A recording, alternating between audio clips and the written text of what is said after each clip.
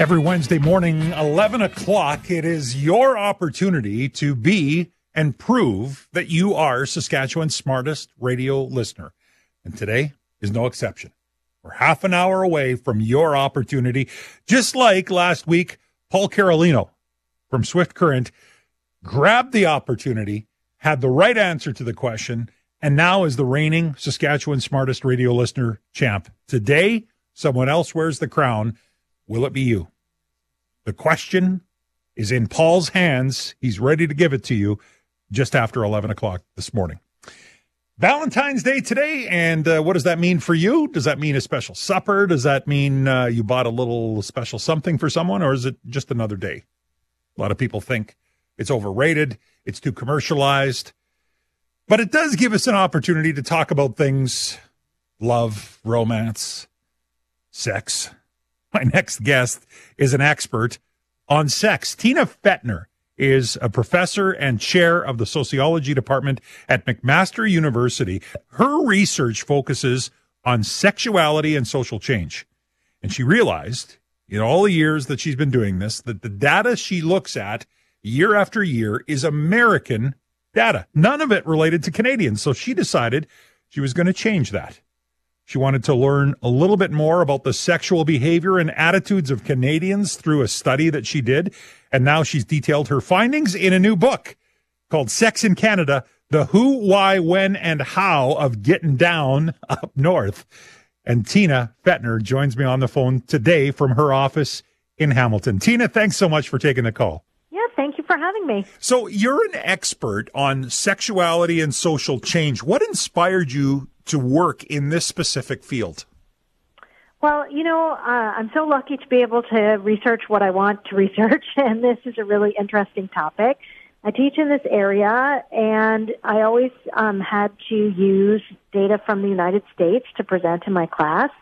The students were always like, well, what about Canada? And I thought that was a really good question, and so I thought it was about time that we collected data ourselves. Yeah. So the book is called Sex in Canada, The Who, Why, When, and How of Getting Down Up North. And, of course, missing are the words what and where. What is sex? Where is Canada? Correct? So I'm assuming that's why those two words are left out. Talk a little bit about the research, Tina, that you did getting ready for this.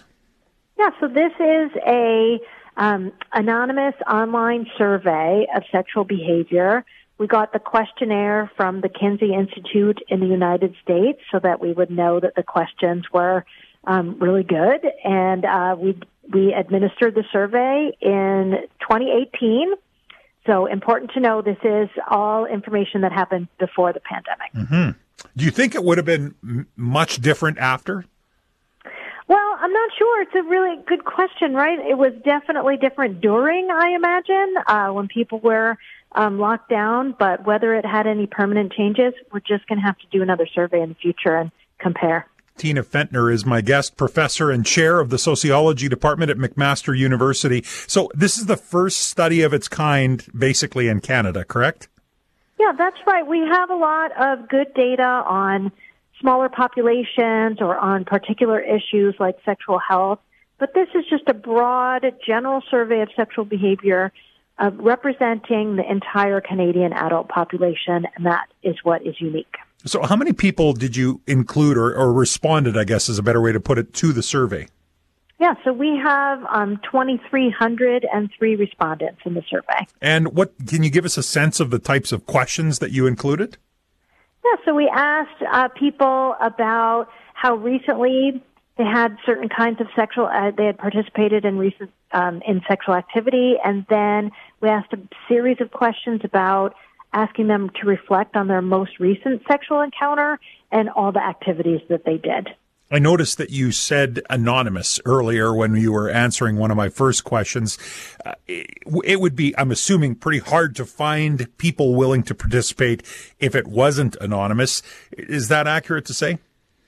Well, you might be surprised. I have found that once you ask people and you give them permission to talk about their sex lives, a lot of times people really are enjoying talking about it, really forthcoming. And so it was important to us to make it anonymous so that absolutely everybody felt comfortable participating.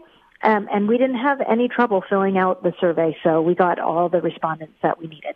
What is it about the topic of sex that still seems to be taboo? Even as I was talking to people preparing for this discussion with you today, I watched the reaction of people when I said, I'm talking to this author who's written this book. I mean, there's right away, there's, the looks, the giggles, all of those types of things. You teach this for a living. What is it about the topic that causes people to react like that?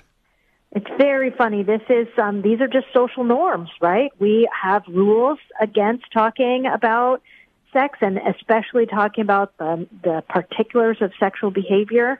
These are just some of the social norms that we have. One of the things that I really enjoy when I'm talking with my university students is that they are almost always really convinced that we have moved past these taboos, that everybody is comfortable talking about sex and it's just fine. And then I'll press them a little and be like, oh, so you talk to your grandma about your sex life? And then they laugh, right? And so there's some circumstances where it's okay to talk about it and others where we have rules against it. So you the point that you bring up, or you at least illustrate there, is, do we see some generational differences in how we approach this topic? One of the things that is great about having a full picture of the Canadian population is that you can see the real difference in the older generations, and I, especially in the book, mark that there's, still people with us who came of age, who became adults before the sexual revolution, right? When the church had a much greater say in people's lives, when laws and policies really were restrictive in terms of sexuality, and then younger generations sort of became adults and learned how to become sexual beings after all those things were loosened up. And so there are those patterns you can see in the data where the oldest generation is a bit different from everybody else. And I'm curious, I mean, maybe it goes hand in hand and goes without saying, but the influence of social media and just social norms today versus what they were even a decade or 2 decades ago has to have an impact on this as well. Yeah, it definitely does, but it's kind of so recent, right, in the last decade or so, that it's probably only really an issue for the youngest people in the survey. So I had the young adults 18 to 29. So they're engaging with social media to a much greater extent than the rest of us, and it's kind of an open question how that's impacting their sex lives. Tina Fetner is my guest, the professor and chair of the Sociology Department at McMaster University and the author of a new book, Sex in Canada, The Who, Why, When, and How of Getting Down Up North. So I'm curious if you could break down just generally, you've talked a little bit about some of the generational differences you found. What did your study uncover when you're looking at sexual activity and attitudes of Canadians? Oh, all kinds of things. So there's really great information in here about how people met, whether they met online or whether they met in person. You'll be surprised to learn that the majority of people still meet in person, although a growing chunk meet online. We asked about monogamy. We asked about open relationships and cheating. We have good data on that. People are still very kind of tied to monogamy. And then we have a lot of information about particular sexual behaviors. And so whether people, for example, use sex toys or whether they, what kinds of sexual activities they have when they're with a partner. Was there anything that you would classify as surprising to you that you learned through the data?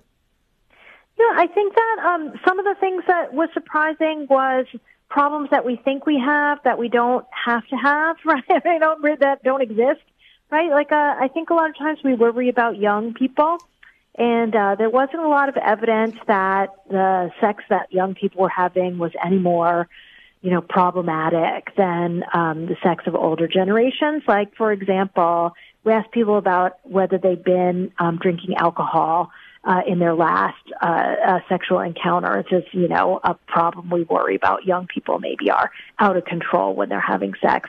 And what we found was about 20% of Canadians said that they had been drinking alcohol prior to their most recent sex. The same for the youngest group as for the oldest group. And this pattern continues all kinds of things. We asked about condom use. Young people are the most likely to use condoms in their sex. So that was surprising in a very positive way. Sometimes we worry about things more than we need to. Tina, you had mentioned off the start that part of the reason you did this is you were always exploring these topics using U.S. data. Did you notice now that you've done the first Canadian study into this topic, are there any big differences between Canada and the U.S.? Well, a lot of the behavior is really similar, and that shouldn't surprise us. We kind of have a lot of our culture is shared. We kind of watch the same media. We don't have huge kind of religious differences. But really the one area that's unique in Canada is the Francophone population, which doesn't really exist in the United States, not as a culture the same way. And we see some patterns in the data where people who answer the survey in French report having sex more frequently, report a wider variety of sexual behaviors with their partners than the English-speaking. And so this is really the biggest difference between Canada and the United States is our kind of multiculturalism. So the French really do live up to the lover bias that we say they have. Sometimes the stereotypes are real. Yeah, that's so true. I'm curious to know, Tina, what kind of impact do you think this will have on people that read the book? Well, my dream is that it makes people more comfortable talking about sex. It gives people the facts of what the reality is for sexual behavior. I really think that it is empowering to be able to know yourself and understand yourself and feel like who you are is in the realm of what other people are doing, learn a language to ask for what you want in the bedroom. This is all really empowering, and I hope that this book encourages that in some way. This has been a really good talk. I encourage people that are hearing this conversation to go out and grab the book. I'm assuming it's available in bookstores across Canada and people can buy it as we speak. Is that right, Tina? That's right. It sure is. Awesome. Well, thank you so much for the time. We appreciate it. And thanks for the work that you did on this. Thank you. Tina Fetner, professor and chair of the Sociology Department at McMaster University, and the author of the book, Sex in Canada, The Who, Why, When, and How of Getting Down Up North. Just in time for Valentine's Day.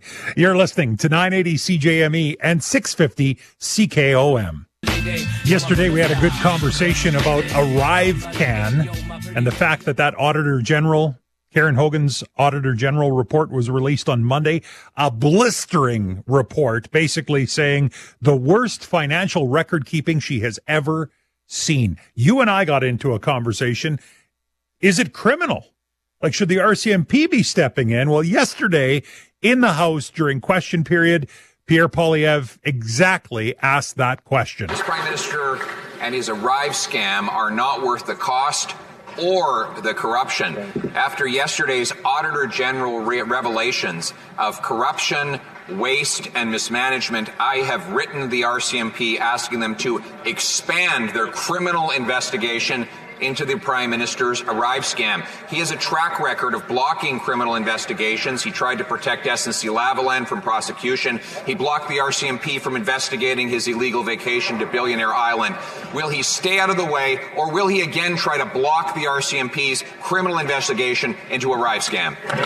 COVID-19 pandemic was a once-in-a-generation, even once-in-a-century occurrence in which every decision we took was designed to protect Canadians' lives. At the same time, Mr. Speaker, even in a situation like that, there are rules that need to be followed, and we expect, and all Canadians expect, public servants to follow those rules, and we will, of course, encourage the RCMP to do its work, but it doesn't take politicians, even leaders of the opposition, to tell the RCMP to do their job. They do their job, Mr. Speaker, and they do it well. They do their job unless the Prime Minister blocks them from doing that job, like he did in his criminal offence where he committed the crime of accepting a gift from someone who was seeking a government contract from him. He blocked the RCMP from investigating him. And, COVID-19 is something he saw as a once-in-a-generation opportunity to fill the pockets of his friends, whether it was the WE scandal, in which his family received $500,000, or whether it was Frank Bayless, or now the Arrive scam. Will he stay out of the way and let the police investigate him and his corrupt government in Arrive scam? So following that discussion in the House yesterday, he did pen a letter. Pierre Poilievre signed a letter to Commissioner of the RCMP, Mike Duhem, basically saying this report that came out from the Auditor General, Karen Hogan, has exposed corruption, mismanagement, and misconduct on a massive scale. Now, the auditor didn't use the word corruption. That was Pierre's word in the letter. The auditor didn't say that, but she did say there was a glaring disregard for basic management and contracting practices. Basically, this price tag was out of control. Started out at $80,000. Now it's up around $59.5 million. Might as well call it $60 million. A whole bunch of unaccounted for people. They were paying invoices where there was no work listed on them. So it was just basically the invoice with a dollar amount for the amount of millions of dollars, and they were getting paid. And this is where you and I started the conversation about, doesn't this constitute fraud? Now, maybe it doesn't translate to an elected official. That's yet to be seen. But it seems to me like there was some stuff going on here that at very least is going to result in job loss. And we know a couple of people have been suspended already. So there you have it. Pierre Poilievre and the Conservatives have written a letter to the RCMP asking them to expand their investigation to include Arrive scam, as he's calling it, but the Arrive Can app. It is Saskatchewan's smartest radio listener. Is it you? We find out next on 650 CKOM and 980 CJME.